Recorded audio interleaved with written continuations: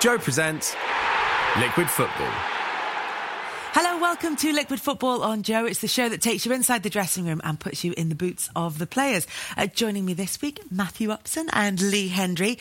And we're going to start with Liverpool's first defeat of the season. After a 44-game unbeaten run, after winning 18 games on the trot, they were beaten by Watford. Now, first of all, we have to say it was a really good Watford performance.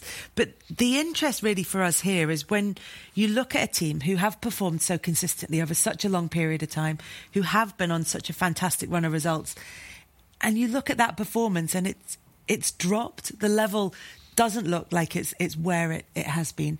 What happens there? What can you put it down to? I don't know. I'd probably say, Liverpool have I don't know whether they've just dropped off the standard of how they've been. I just think that throughout this season, they've been so close to actually losing games and sort of got over the line just by that fraction. But to put it down to levels of quality, whether it's not inconsistent because they've been absolutely immense and relentless, but you just feel that coming up against a Watford side that they just seem to struggle. It seemed like there was no energy or zap that they've had in previous games. I think there's a little build-up to that. I think like a couple of fixtures prior to that, you saw maybe a little chink. Yeah, I do. West Ham, Norwich. Home, they weren't not convincing Liverpool, was it? It wasn't like rampant how Liverpool have been. Well, I always automatically look at the front three and you just think that there's going to be goals in there. And I don't feel like that's actually been the Liverpool of last season where they've been going forward and playing on the front foot. They've sort of... I know you mean because the numbers are there compared to last season, but you get a different feeling when you watch them. It's almost more controlled, and it's certainly not the early days of Jurgen Klopp where it was that kind of rock and roll football is what he called it. But there felt like there were residuals of that last season, whereas this feels like a more grown up side where they're just doing enough at times. It's more about, it sounds silly, and I know it's always about winning, but this team seems to be more about winning. What do they need to do to win? And I think they've had the previous seasons building that. And like you say, the rock and roll side of it, which was like very hard to sustain. And they've won a lot of games where you think they're not so much lucky, but they've ground out a win, or they've managed to win the game, which is a signal of a great team, to win matches where you think maybe they could have lost that, but they still win. We've seen previous teams, United were brilliant at it in their heyday of winning trophies, where they'd just come out with a win, wouldn't they, even though they were under pressure. But something about that match against Watford for me was they were looking to each other a little bit for somebody to set the tone right from the off. Watford did it, but I'm not too sure if Liverpool started the game and there was any one player that really set the tone for the rest of them to follow. Yeah, and I feel that the Norwich game stood out for me, where I just felt that this is where the inevitable is going to happen. Yeah. Norwich are going to go and win. Watford game in particular, I just felt that Watford started on the front foot. They looked them more lightly. Obviously they were the home team, but they didn't look like a team that were struggling to get out of that relegation battle against a team that have just been relentless this season. But I think you're right. I think it needed... I look at that Liverpool side, and I think when you look at sort of a leader that can sort of get someone going and dig deep, and I didn't feel like there was that person that was going to sort of dig someone out. Well, their key member, the adult on the pitch. Yeah. He wasn't on the pitch. The key, Henderson is in captain. But that's what I mean. Have they got to depend on Henderson or a Milner that's got to be in that side for them to be? I know that team that we know that Liverpool. I think it was bad timing. I think timing of one of those not playing was unfortunate for Liverpool, because I thought that was probably a fixture which maybe needed that more than anything. Away at Watford, with how their season's going. At home, they've been excellent. They've beaten Manchester United at home and looked pretty formidable, to be honest, at times. So for them not to have their captain in the team, I think was a big miss overall. And it's probably one of the worst games to be without him. The line-out of Liverpool has been one, Watford were brilliant and fully deserved the win, which is true. Two, they were unhappy with their own performance. Jurgen Klopp said it's not down to any one individual player. This was collectively just not a good performance from us. But that it is better to have it all out the way in one game than have it scattered over a few games, and that actually, now that people are going to stop talking about what records they can beat, it's maybe not a bad thing for Liverpool to have lost a game. Is that just spin? Has there ever been a case where losing a game has been a good thing? Well, I think the managers, you have to take a positive out of every game. I think that's something as a manager and as a player you have to try and do, don't you? I mean, there's certain things that it's very difficult to take positives of, but you have to try and take something from it. And I think that is a sensible way to look at it, to say, well, perhaps my players needed a bit of a kick up the arse at the moment, and that might be it. That might stir them on to go and achieve great things this season. And yes, the invincible target has gone, but that's not the be-all and end-all. And there's Champions Leagues to win and huge trophies. So you've got to kind of think, well, this is a bit of a reality check for the group. You know, we're not invincible, and that everyone needs to be at it every single game in order to achieve our goals. And I think that was a really harsh lesson for Liverpool in that sense. Yeah, I'm interested to see how they're going to react to that. Yeah. Are we going to see Liverpool like we did last season? Is it just going to take that huge weight off their shoulders and they're just going to come out and just be the Liverpool of old, of what we've seen? Not that they haven't been good, but you know, I just think that when you've got a record like that and everybody's talking about it, there is going to be a lot of pressure around the changing room. People are going to talk about it. You've been in a changing room where you've talked about them being on good runs of how we're going to finish the season, and I think there's a lot that lies on the players' shoulders at times. But I think the manner they lost that game was probably disappointing, just to the fact that it didn't seem like Klopp sent them out early into the second just to see if that was going. And how many times have we seen that in football where teams have come out as if to say, "Get out," you know? Yeah, absolutely. We want to see if there's going to get a reaction. Does that make it? Because we read into that when we see players coming out early. Does that make a difference? Like, if you've been sent out early, do you go out, feeling more focused and better ready to sort of tackle a game? Or schoolboy. Yeah. Or chasing. Yeah. I've had that a few times. Yeah, like I remember John Gregg, I think we were 3-0 down away from home. I can't remember where it was. And he literally didn't say a lot.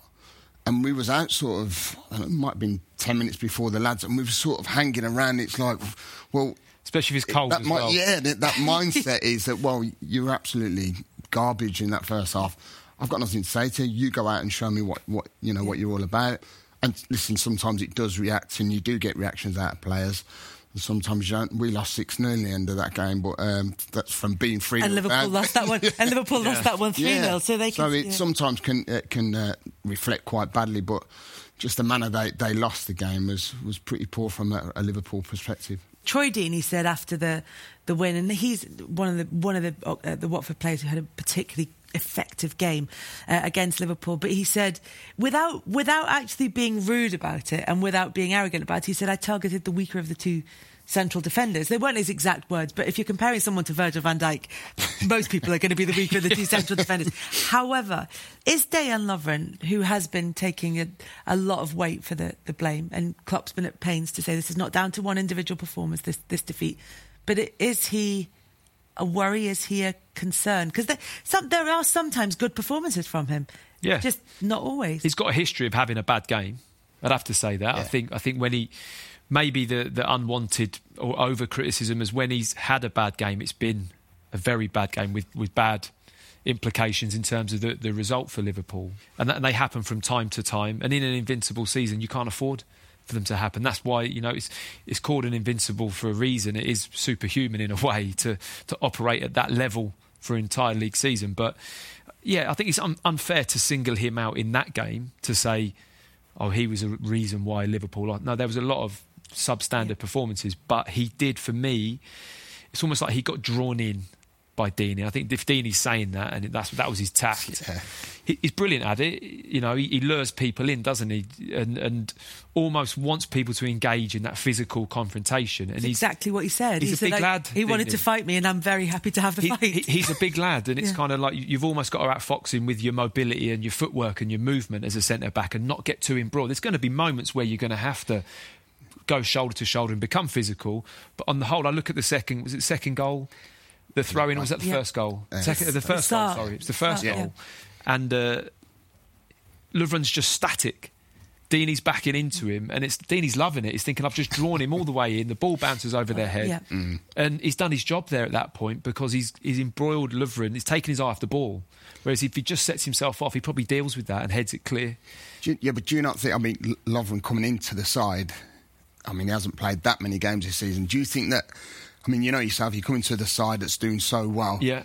You almost want to do that extra bit more than what you normally do. Do you get what I mean? Yeah, no, I understand. Which possibly, like you said, it fell into Troy's hands, really. Yeah. And they set the stall out how they wanted to play against him. But I don't know. I mean, I think it was overcritical of him. I look at Van Dijk in the game especially. Yes. The goal we saw, it's almost like he's inviting him to cross the ball. Well, Van Dijk, usually, we know he's just absolutely... Snubs that out, doesn't he? And he stops it, he blocks it, he slides in. I felt that just summed up the whole Liverpool performance. It really did. You know, we can single out defensive errors, but even the front three, they were nowhere near on par with what we've seen. You know, they made no attacking threat at all. And I look at Deulofeu, who I thought... the spell he was on, he was absolutely amazing. He was the outlet. There was Sarr. There were so many key performances for Watford that they made it hard for Liverpool. They really did. Took them out the bottom three as well. Should Watford feel optimistic about staying in the Premier League? I mean, if they maintain that standard of performance in every game between now and the end of the season. It's been a really smart appointment from the club with Nigel Pearson. And I honestly didn't see it coming, to be honest. But when you step back and you look at it and you look at what his skill set is, I worked under him at Leicester, and that is him to a T. Like he's able to rally groups of players. It's almost like he enjoys the fact that you're really under it, and he operates well in that environment, and he has his little one-on-ones. He gets to know his players. He sees certain traits. He's a big person in terms of mentality and body language. And how's he looking this week? Not, that will really affect his selection. How he sees people, their personality around the training ground. It's not just about how well is he playing. He looks at all those little things, and I think he thrives in that type of scenario. And so far, for me, he's had a massive impact on that group of players, and they're now looking at... Because the results weren't... I don't think they'd won in 5 before the Liverpool game, but the performances, and they've not all been great, and they've certainly not necessarily been as good as the one against Liverpool, but they've had better performances maybe than their results would suggest. Every performance has had fight, I think, and they've set their stall out, and he's got something from the players. Now, they might have fallen short in terms of quality in some of their matches, or...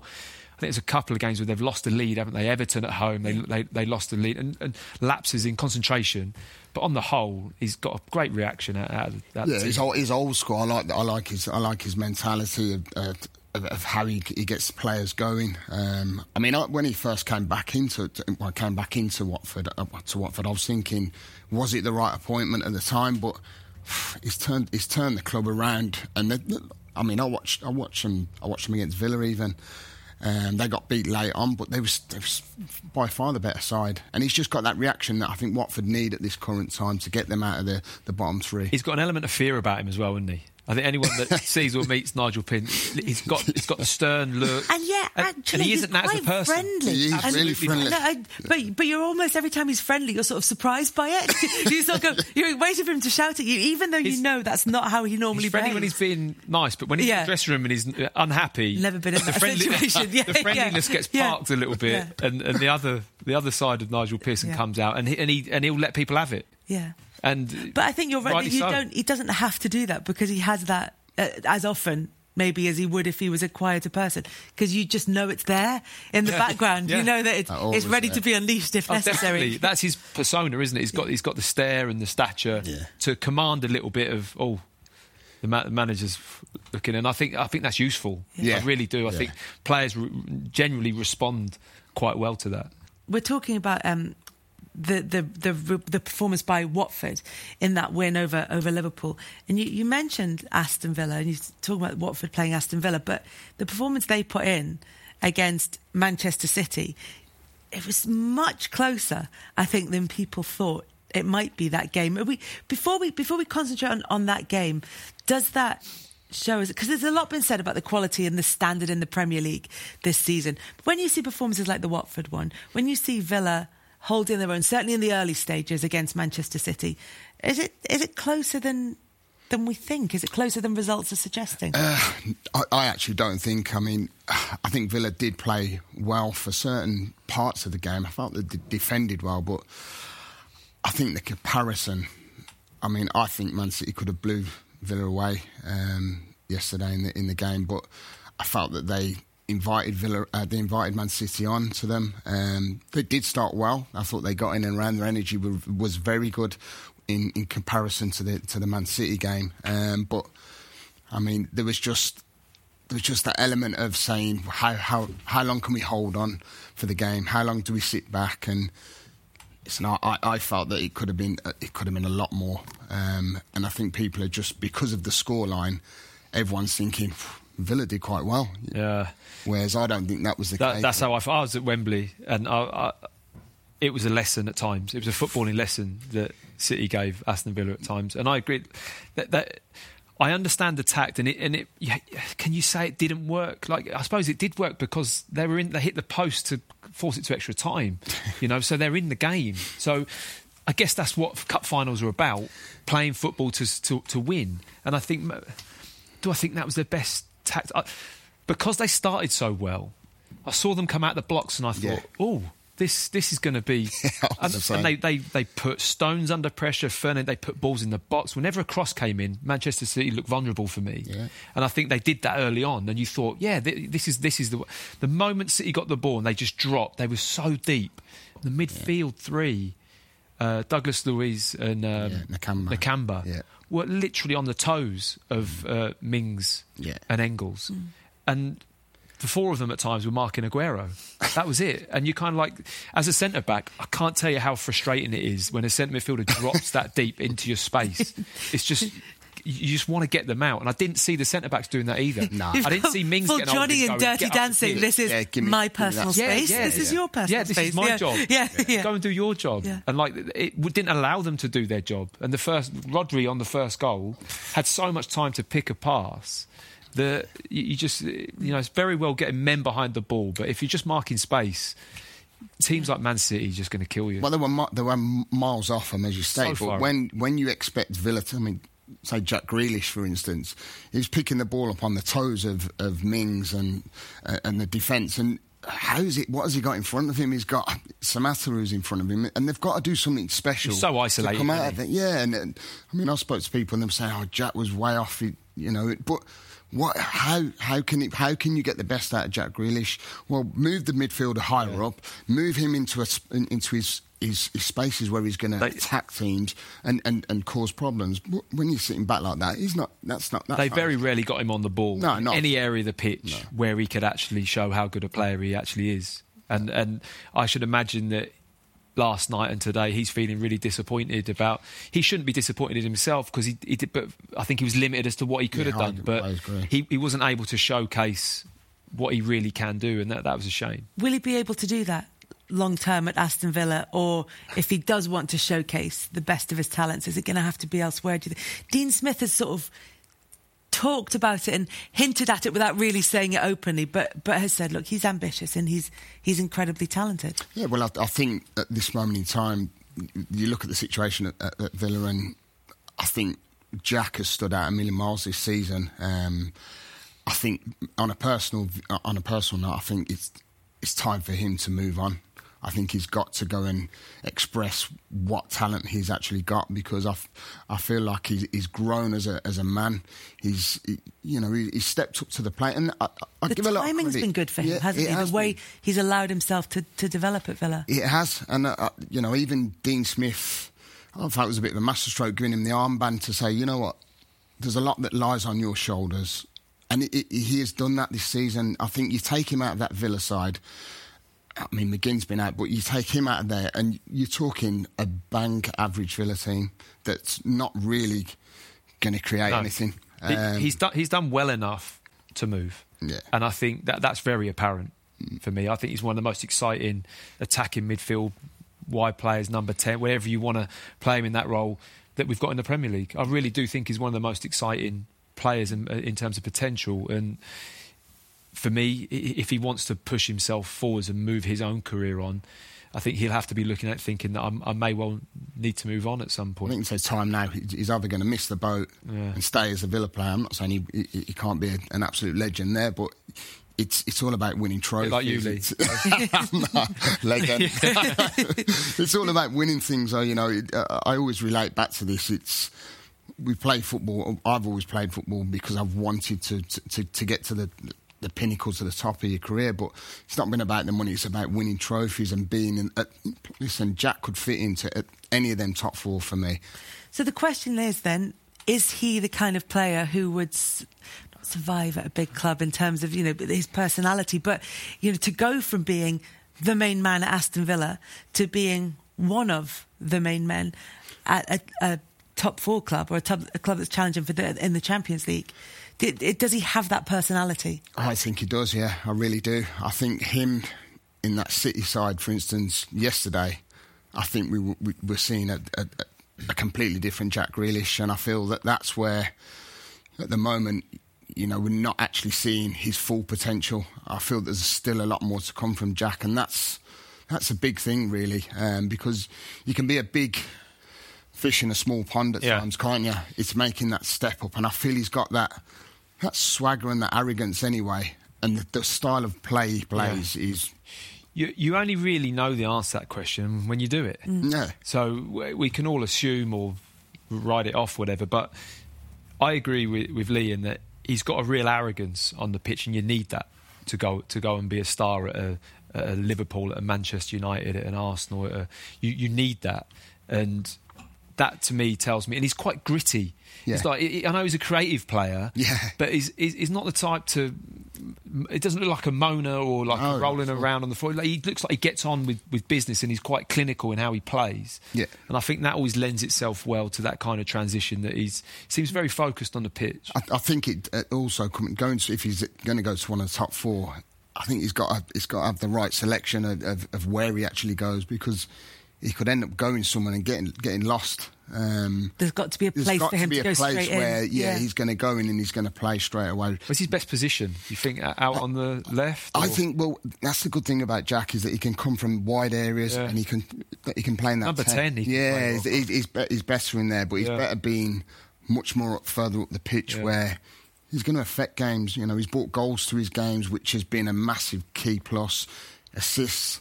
And I think in a better side, I think we're seeing a top player. On the flip side, you've got someone like Jack Grealish, who's coming through at Aston Villa, feels like he's at a real crucial point of his career where it's ready to take off. John Stones feels like he's at a similar point of his career at Manchester City, where he came with so much promise and so much expectation and such glowing reviews. It doesn't. There have been moments, but it never feels like it's properly taken off for him. What do you think? You know the position inside out, so what do you think? He's an interesting player to talk about, because I can understand a lot of his. I had a few similarities to him about how he wanted to play, and almost sometimes it boils down to the picture of how you see yourself playing and what type of player you are.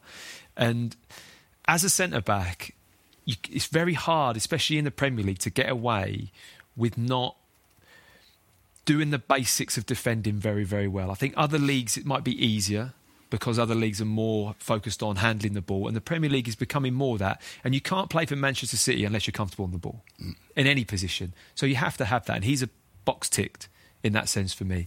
But there's an element about how he plays that sometimes you just want to see him simplify a little bit and just do things that, traditional centre-halves do. Kick someone, header the ball out into the stand, clear the ball, clear your lines, simple. I love seeing him play, and he's very talented with the ball. But I think it can just having that clarity about him. He looks a little bit cloudy at times. That little mistake, it's just didn't get his footwork right. Maybe or not the brain to foot, just his decision. Perhaps he's thinking of what shall I do with this ball, as opposed to be having a clear head to just say I'm just going to clear this ball, and I'm very simple about how I'm thinking. I think the computer gets frozen, and that's the best way I can describe it. It's a mentality. He's capable of doing it. I've seen him do it. It's just simplifying your game and knowing exactly what you need to do in every moment. And the clearer you can be, you must know when you've gone into games, if you're cloudy about how you're going to play, your touch is slow, you get it nicked off your toe in the middle of the park, or you're not clinical, you're not decisive enough, and you can't play well like that. No, I know, and I was thinking about this because we know John Stones has been a very, very good footballer. He comes out from the back, he does things that you just don't expect from most centre-halves, really, which makes him stand out from the crowd. It's like, I suppose it's like asking a wide man, Mane, not to go and run past Sterling, not to run past someone, you know. It's little things like that sometimes you have to pull yourself back to basics.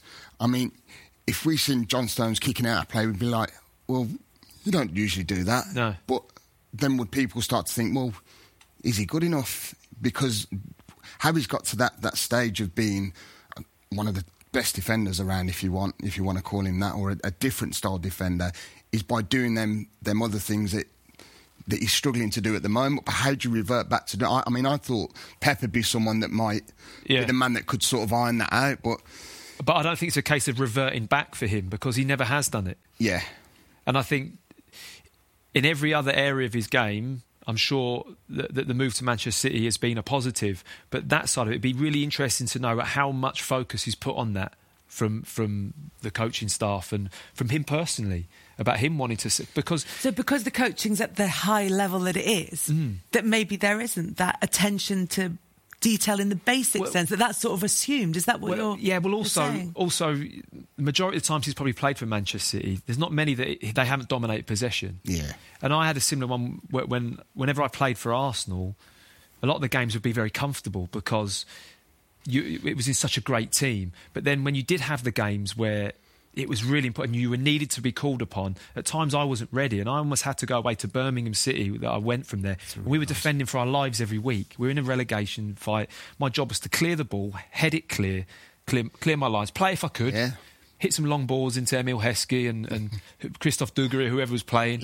and I'd try and play, but the main focus was defend, and it actually made me a far better player. So I then moved on from that, and I was a more rounded, more accomplished centre-back. But I don't think John Stones has been through that experience, and it's just good point. No, I just don't see him sometimes do the simple things. Even at Barnsley, at the when he was there and they were on to Everton and had has there not been those moments for him, do you think? Possibly, or maybe he just hasn't taken it on board as much, or sees it as the value that it is. But he's got all the criteria to be one of the best. But at the moment, there is a question mark over him. Yeah, there is. You'd have to say there is, and he's probably wondering why is he not kicking on to the level where he should be, and there has to be a reason. Yeah. But the one thing I will go back to Stones is that second half, he did extremely well to get himself back on track. That's not easy when you've made a mistake. Yeah. I think he must have gone in at half time, and he came out second half, and he was a lot simpler. Yeah. And he defended well, and he played really well in the second half. So that's a big tick in the box in terms of recovery from making a mistake. It's never easy. This is Liquid Football on Joe. I'm Kelly Cates alongside Matthew Upson and Lee Hendry. If you like what you see and hear, then please leave a nice review on iTunes and YouTube. On TKO this week, Chris Lloyd and Carl Frampton are joined by world champion Josh Taylor and his new coach Ben Davison to discuss, amongst other things, the likely fight between Tyson Fury and Anthony Joshua. If Fury's on it, there isn't a heavyweight. The only other heavyweight, he's beat Wilder. The only other guy that has a chance is AJ. But if Fury's on it, I don't even think it's that close a fight. But I think it just depends on how he fights him.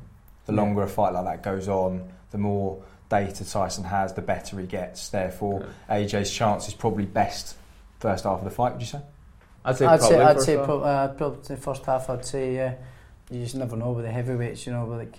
But when was it he put Vlad down? Was it the sixth round? It was late. Fourth, he got put in and then he got put down in the sixth, and then he put Klitschko away in the 11th. Yeah, I think, yeah. Yeah, well, there you go. So it doesn't really matter with the heavyweights. It can be over at any time. But I just believe that Fury would just outbox him. I just think he's got more variety to him. You know, it's just when it comes to a boxing match, I don't think there's anybody that can match Fury in terms of boxing. That was world champion Josh Taylor and his coach Ben Davison speaking on TKO to Carl Frampton and Chris Lloyd. You can watch the whole show on YouTube or you can download it as a podcast. Check out House of Rugby with James Haskell as well. Let's move on to Everton and Manchester United. It was an eventful game. Mistakes, controversies, disallowed goals, all kinds of things at Goodison. let's start with David De Gea. So he delayed his goal kick for a fraction too long. Just a tiny. In came Dominic Calvert-Lewin, and that was the ball diverted into Manchester United's net. There's been a lot of criticism of David De Gea. We know no one's made more mistakes leading to goals than him since the start of last season. At what point do we stop talking about it as a blip? Long time ago. Really? A blip, yeah. A blip's a dip in form? Yeah, but you can't have a 2-year dip in form. No, you can't. It's so, but the reason I'm asking, you're right, because the stats show that he's been error prone over the last couple of seasons. Yeah. But there still have been those classic David De Gea performances. So it's a mixed bag, isn't it? Yeah. So it's which outweighs the other, isn't it? But I think the bigger question is, and I don't know what you think, is how long do you maintain top player, or should we say world class status as a player? Because he's been that, absolutely no question. He's been that. But then, when does that start to slide based on form? And you can always look at how good he was 3 years ago, and how good he has been at times this season and last season. He's been unbelievable save things that he's got no right to get to. His athleticism's second to none, isn't it, in terms of saving the ball? But your number one criteria of a goalkeeper as a manager, surely when you're recruiting a goalkeeper, is can I trust him? And at the moment, there's a question mark over David De Gea in that area. Well, there is. I mean, you can't even you can't be classed as world class if you are making them mistakes. I mean, the goal against Everton was just. I mean, I don't understand what he's actually thinking about. I think, do we resort back to him going back to base? I mean, what do we do? He makes some world class saves, and then he does things like that. What he did yesterday. I don't know if his mindset's there. I don't know whether it's the whole Man United thing that surrounds him. We had lots of talk about him leaving the club. Was it that stage where he should have left the club at the time? And I just feel that you can't put him in a world-class category at all. But you say that, is it the Man United, is it all what's around him? But then clubs that are looking, the type of clubs that are going to look to want to take David De Gea, that's a huge question unanswered in terms of recruitment. If you're looking at what's the goalkeeper got...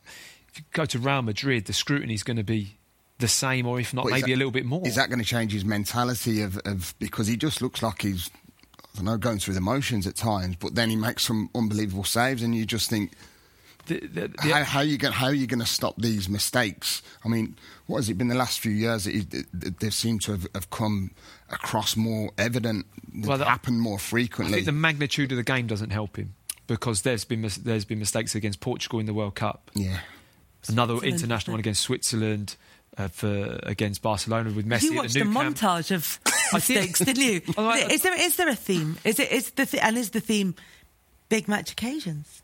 I don't know. If you look at the goals that are conceded, I kind of start to look at them and think there's a lot of these are big games. Chelsea at home, Manchester derby, Sane in the near post. All these type of things. The goal he conceded at Watford that went through his hands, which was a significant goal, because I think it gave Watford the lead, or it might have given them the second goal, I can't remember, but they're moments that actually cost the game, or some of the time, but against big teams in local derbies or internationally, Spain, Portugal, the World Cup, it's a huge game to make an error, and you can think of a lot of goalkeepers that have made those type of errors and haven't recovered in terms of selection again after type of mistakes like that. So I think it may be just keeping him afloat because we see him do amazing things in between these mistakes, and it just keeps him alive in that sense. Yeah. But it's a major problem, isn't it? I'm trying to think of a goalkeeper going through not a dip. I'm not saying it's a dip in form, but to see them sort of decline, and they tend not to decline like this. I'm trying to think unusual. Of another one that's it's an up and down chart, isn't it? You see it with outfield players, because you can see that maybe the fitness levels go, or as they get older, you can see what it is that they can't do that they used to be able to do. But De Gea looks like he can still do what he's always been able to do. We've seen that there's just errors there as well. I think the outfield players as well. If you're having a bad moment, it's easier to drop an outfield player out. you can slightly shift the formation. You can say, we're playing away from home, I'm going to be a little bit more defensive and I'm going to drop, knowing that this player needs a little couple of weeks to... Goalkeepers, no hide. You can't. You're dropping your goalkeeper. It's probably the biggest call the manager makes out of all the positions. For someone like De Gea as well, I mean, I think that'd be I think there'd be a lot more talking point around actually about his mistakes if he did get dropped. Do you not think? I think, especially, like I say, the Man United thing, it just seems like there's always something going on at Man United. Players coming in, players going, are they good enough? Are they like the old Man United? But to drop him, I think that could possibly destroy him. Do you not think? Well, possibly, but that's the challenge, isn't it? Because you can't. It's a really high number of mistakes. I think that's the only thing. Everybody makes mistakes. The best in the world make mistakes. We see it all, regularly. But to make the amount that he's made in these 2 seasons is a high number. He's certainly getting away with it with the saves he makes in games. Yeah. I think that's why people don't really think back to what mistakes he has made. If you're Dean Henderson. Have you got your eye on him? He's very openly said he wants to go back and make a career at Manchester United. Obviously, he's on loan from there at the moment. But are you watching with extreme interest what's going on with David De Gea? I'm sure he is. I'm absolutely sure he is. And it's been a great loan for him, hasn't it? Yeah. And a great loan for Manchester United. It's been a great loan for everyone, for Sheffield United. So it's worked all round. But I'm sure he's looking at that after having a full season playing in the, pushing into the similar realms as Manchester United in the league at Sheffield. He's looking at that thinking, right, now's my time to strike. Yeah, well, I mean, it'd be an interesting poll to see who the Man United sort of fans would pick out of the 2 at the moment. I think there's only one that he could pick because, he's young, he's done so well at Sheffield United. I mean, he had made a mistake, didn't he? And I remember Chris Wilder, and Chris Wilder sort of gave him a kick up the backside. And sometimes you need that, but he's been so consistent at Sheffield United and one of the key players in their season. Would you go for him? Would you be looking to bring him in at the end of the season? I don't think he lacks the confidence, which I think is why Chris Wilder publicly gave him a kick, because I think he looked at him as an individual and thought, you're not bringing down a bit. Yeah, you're not bigger than the clubs. No, and that's the manager's call, and I think, know your players and know how they react, and he's reacted brilliantly to that type of criticism. So you'd have to say that he has the mentality and the confidence and the arrogance to be able to go and play for a team like Manchester United. You're listening to Liquid Football on Joe. Right, this week's challenge is Get Quizzical. All the guys have to do is hang off this bar behind me for as long as they can. Every time they get a question right, they will get 1 second added to their time, and the winner's the person who lasts the longest. If they both come off at the same time, it'll come down to how many questions that they've got right. So it's easy. I like this way you said it's all we have to do. Yeah, exactly. Just all. Yeah, that's all. How are you feeling about the challenge? I'm used to be quite good at doing sort of pull-ups and that. I just don't know about the hang time because I've got quite clammy hands. I think I'd find it hard to sort of grip it, but I feel like I've got the upper hand over the big man here. You haven't put any hand cream on or anything like that? I have, yeah. You have? Yeah, just when I got off the train. Help. You want the chalk? I better go and wash my hands. Yeah, dry it out a little bit. I think he's a favourite. Slightly lighter man. You know what I mean? It's got to help, innit? Yeah, but you got the physical. You got the guns, haven't you? I've got like little puny arms. OK, gentlemen, on your marks, get set, go. Lee, Watford have ended Liverpool's unbeaten run. How many games did it last? 44. Correct. Matt, Jesus. Name 2 Premier League teams who are currently inside the bottom 3. Norwich and Brighton. No. Bournemouth. Yes. Lee, what nationality is Kevin De Bruyne? Belgium. Correct. Matt, Inter Miami played their first ever match. It was against LAFC, but what was the score? 2-0. No, incorrect. It's a random guess. Lee, Manchester City beat Aston Villa 2-1 in the Carabao Cup final on Sunday. Who scored Villa's goal? Samatta. Correct. You struggling yet? Matt. Absolutely hanging up here, by the way. Do you know what he's doing? The thing is, the longer you make this go on, my hands the longer it takes for you to get a chance to answer your question. Who holds the record for the fastest hat-trick in Premier League history? I've gone. Jeez. I have actually gone. My hands are going to slip. I have no idea. Harry Kane. Oh, score is Sadio Mane with 2 minutes and 56 seconds. You got that physical strength. That's nearly there. Or like massive hands. I think you need to have to be able to grip onto. Are you just showing I'm going now a little bit. I've been told to just keep going. Okay then. Stuff, though. Do you want Lee's questions as well then? Who was sent off more times in their career, Lee Hendry or Matt Upson? Lee Hendry. Correct, 7 compared to 2. Matt, which animals face each other on the Newcastle United badge? I don't think you'll get this. Jeez. You must know. Oh, God. Seahorses. Is it? Yeah. Yeah, when you think about it. Yeah, I know. It's kind of... But it's good when you explain. Yeah. Matt Upson, you're the winner. Thank you. Well done, I don't know what the score was, but you won. Well done, mate. Well played. Class, it was good effort. Great effort. Well, it was actually going to be quite easy, to be honest. But once I got up there, my hands started slipping. My arms were hurting under there. It was a lot harder than what I actually thought. Thought I'd beat Matty, to be honest, but he's got that extra physical strength against me. One of life's great achievements, winning that. But no, enjoyed it. It was a good challenge. Not too good for the hand sweater. If you've got a bit of a moist palm, you can struggle a little bit, but overall, enjoyable. You're listening to Liquid Football on Joe. Wilfried Zaha had a row. Well, a row, let's call it. There's been all kinds of... Spat. Well, you say spat, because there's been all kinds of rumours flying about on social media. There's nothing really to back that up. I'm not seeing anything that suggests that that's what went on. But what we did see that went on was that Brighton's Ezekiel Scalotto was warming up on the touchline and looked like he did that thing where, hold his hand over his mouth and says something to Wilfried Zaha, and Wilfried Zaha sort of reacts, and then Scalotto sort of rubs his eyes as though, oh, crybaby. Yeah. And then Zaha reacts, goes over to Scalotto, and then Scalotto is booked for his part in that. There've been a couple of interviews actually with Wilfried Zaha. Henry Winter spoke to him, John Cross spoke to him about lots of different things, partly about the way that he feels he's unfairly perceived. He says, opposition fans don't like me. I'm the one that gets booed, and people say I just have to take it because I'm a good player. Well, why should I have to? And this kind of thing. And he talks about, amongst other things, about the abuse that he gets on social media, and some of it's horrible, like really not just, I think you're rubbish, but really nasty, personal, horrible stuff. There are two things here.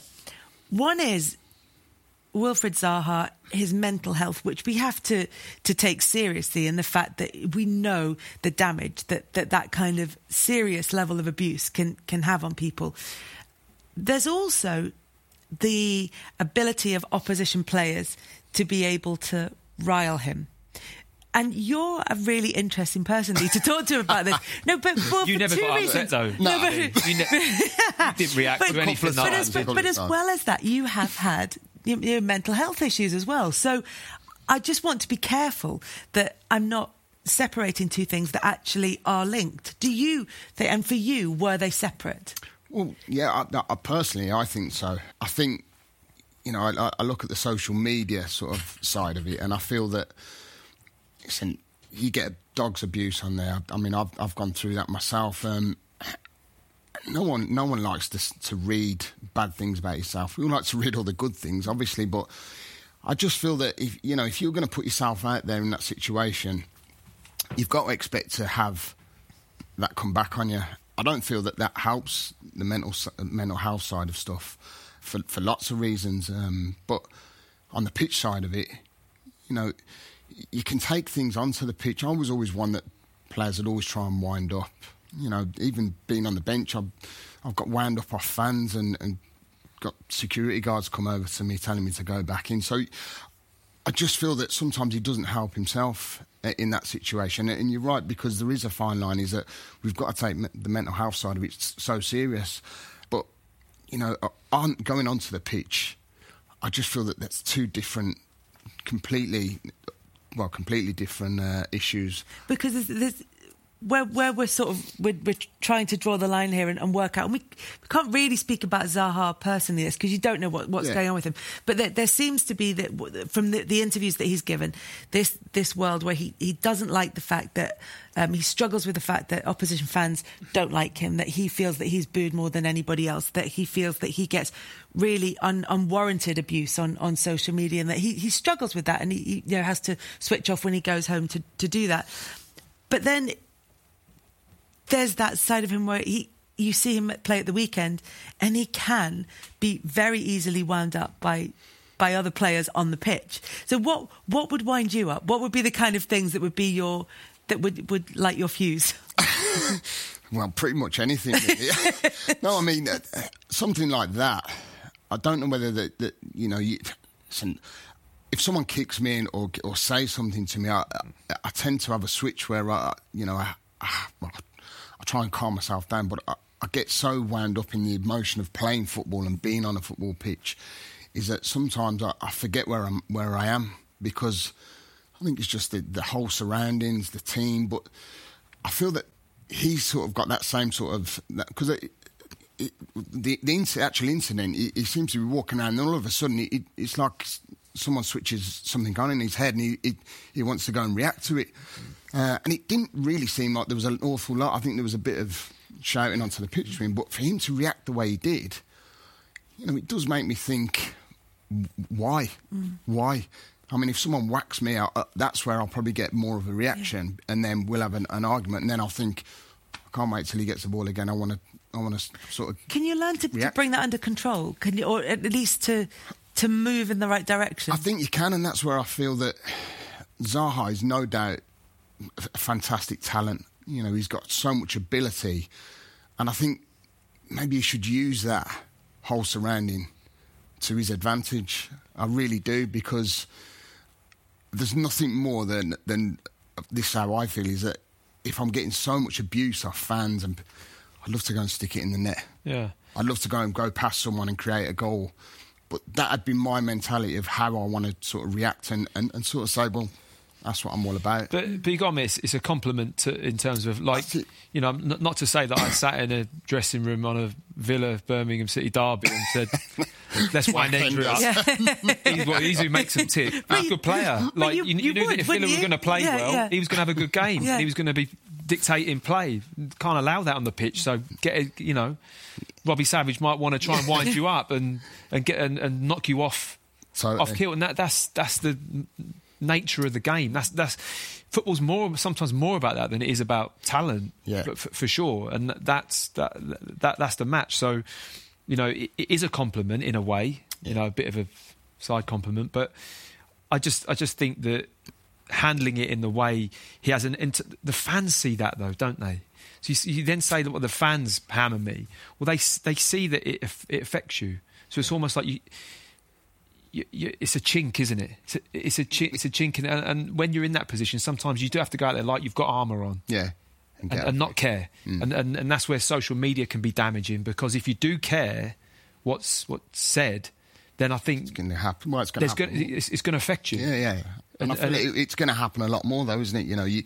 You're just putting a sign in your back saying, I care about it. So what are the fans going to do? They're just going to get on your case. They're going to be all over. Players are going to get on your case. It's a difficult situation to be in. Yeah.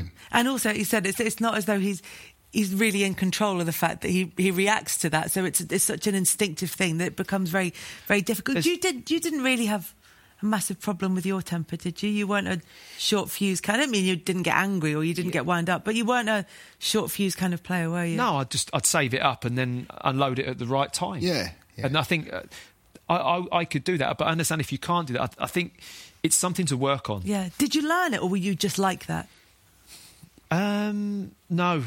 That was more me. So I don't think I had to work at a lot of other things. Again, he'll have things that I really was terrible at, and I would have had to work on to become better. And everyone's got a natural skill in terms of how they move, and everyone can look back and go, well, I need to work on that because that's affecting my game. This is something that for me potentially could affect his game. He's so integral to Crystal Palace's success, isn't he? And statistically, that will stack up. That then taking that to the next level in terms of club and where he needs to be, something like that has to be looked at for him. I think that could be the biggest performance enhancing thing he ever does, is being able to control that and channel it to then put it into something productive on the pitch. It's a tough challenge, though. It is. To be fair, I was away with Lee Sharp recently, and this is where I've only just sort of learnt how to channel mine. He just said, Was it a holiday for Lees? No, he was playing in the game, actually, England v San Marino, like an old vets game, and he went, just breathe.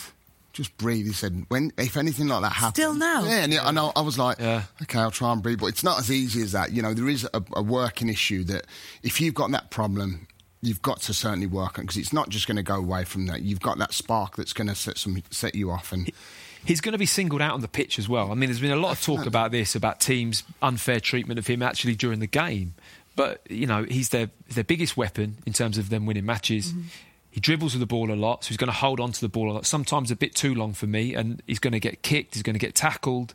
So the nature of how he plays, I think, adds a little bit more to it, and him feeling probably under attack at times, as if to say, like, why me? I think when just reading what he was saying, I think less feeling under attack and more feeling not protected. Okay. So he's like, I'll take that.